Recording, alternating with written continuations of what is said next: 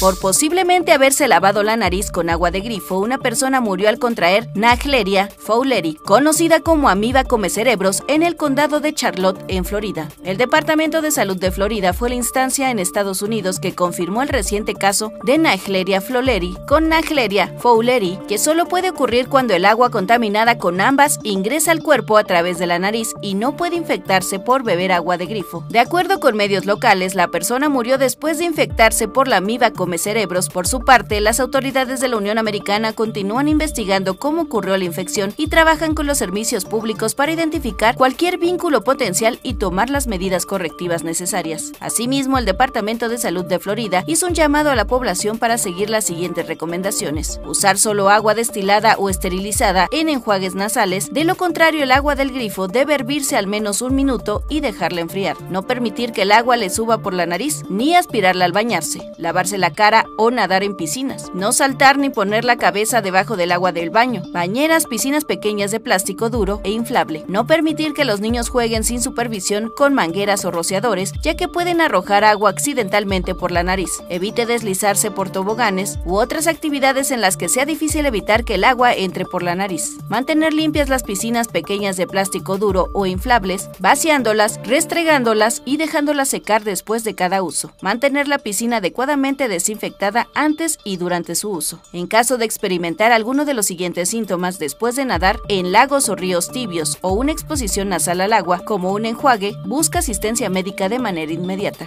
Dolor de cabeza, fiebre, náuseas, desorientación, vómitos, cuello rígido, convulsiones, pérdida del equilibrio y alucinaciones. 1TV.